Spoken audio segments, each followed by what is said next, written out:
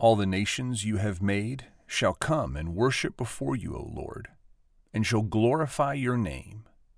Psalm 86, verse 9. Way back when, and I think it was maybe 2013, uh,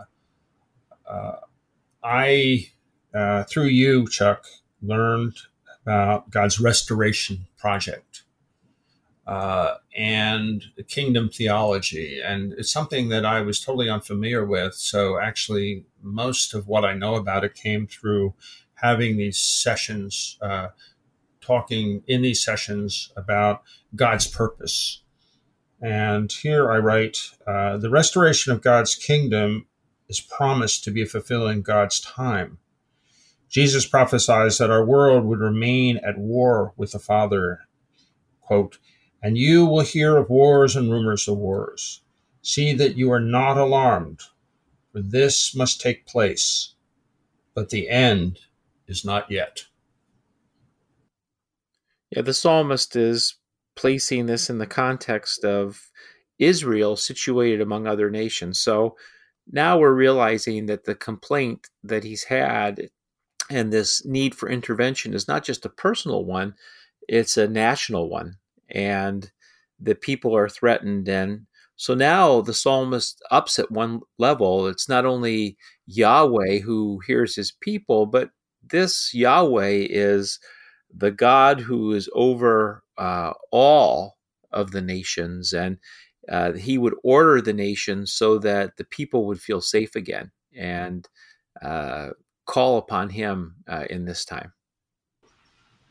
The quote I read, I think, which is from Matthew 24,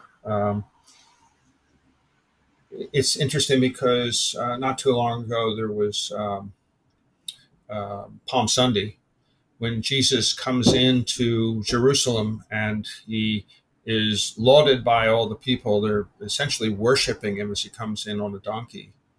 And they're misconstruing him, actually.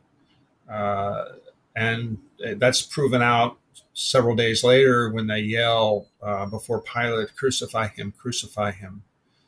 I guess they may have been disappointed, or they may have been coaxed into doing that, or they've been just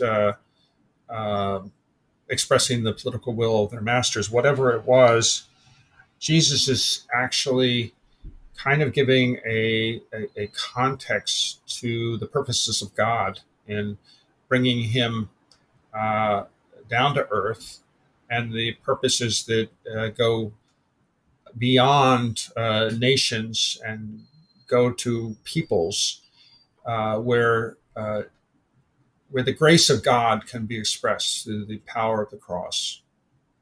And this is the gospel message, is that there now is a new king upon the throne, and all other kings will bow down to him. And he is not just a provincial king for the Jewish people, but he's king of the nations, king of kings and lord of lords. And this is why we need to be kingdom people, because we do have a king who's over all.